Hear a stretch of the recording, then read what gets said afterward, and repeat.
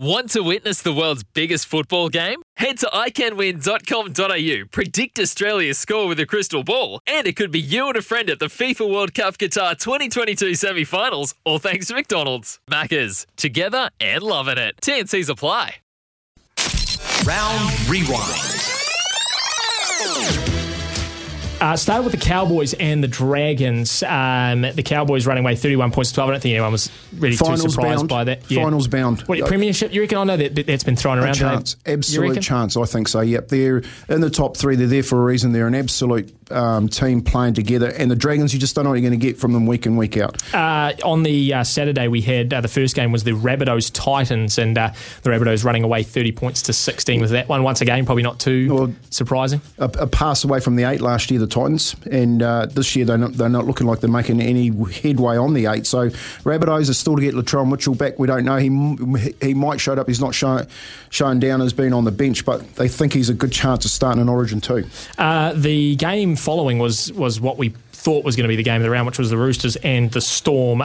We wondered how many of those Storm players were going to back up. Most of them did, and really it was sort of the last 20 minutes that the Storm managed to turn the screws. And last 7 minutes, unlucky fumbles, from the Sydney City. They bombed a couple of tries. They could have easily won that game. But the Storm, look, they're getting there. Pappenhausen, he was named on the side this week. He's not too far off.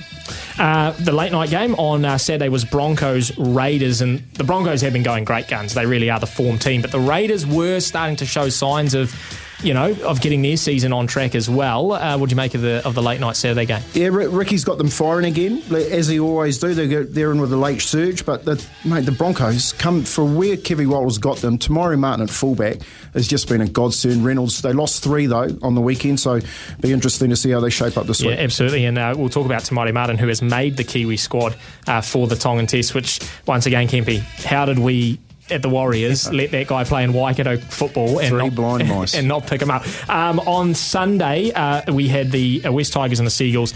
The Seagulls doing a number on the Tigers. The Tigers still are struggling a lot despite changing the coach. Bad to worse. Lost Leilua this week to the Cowboys, so he's going from bottom of the table up to probably a premiership chance. And of course the Sea Eagles, mate, they're there or thereabouts week in, week out. Knights Panthers, not sure anyone expected the Knights to keep it close, but 42-6, the Panthers just putting on a clinic as they always do. Losing Pong early on, who wants to tackle Kikau? Seriously. And honestly, he'll be looking at the review this week going, just throw it to me, I'm going to SJ. The Panthers, mate, they're the juggernaut, they're the ones to beat this year. Warriors Sharks we will talk about a little bit in depth. We'll talk with Clinton Torpey a little bit later on. So the final game was on Monday, and it's the game that ruined everyone's multi, ruined my tipping. I was going 8 for 8 at that point, Kempy.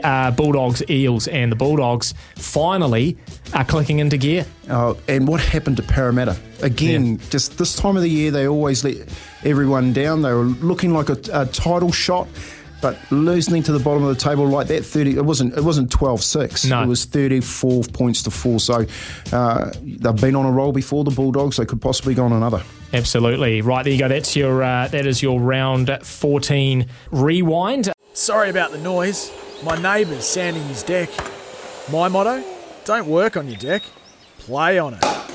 Life's good with a Trex deck. Low maintenance with a 25-year residential warranty. Trex, the world's #1 decking brand.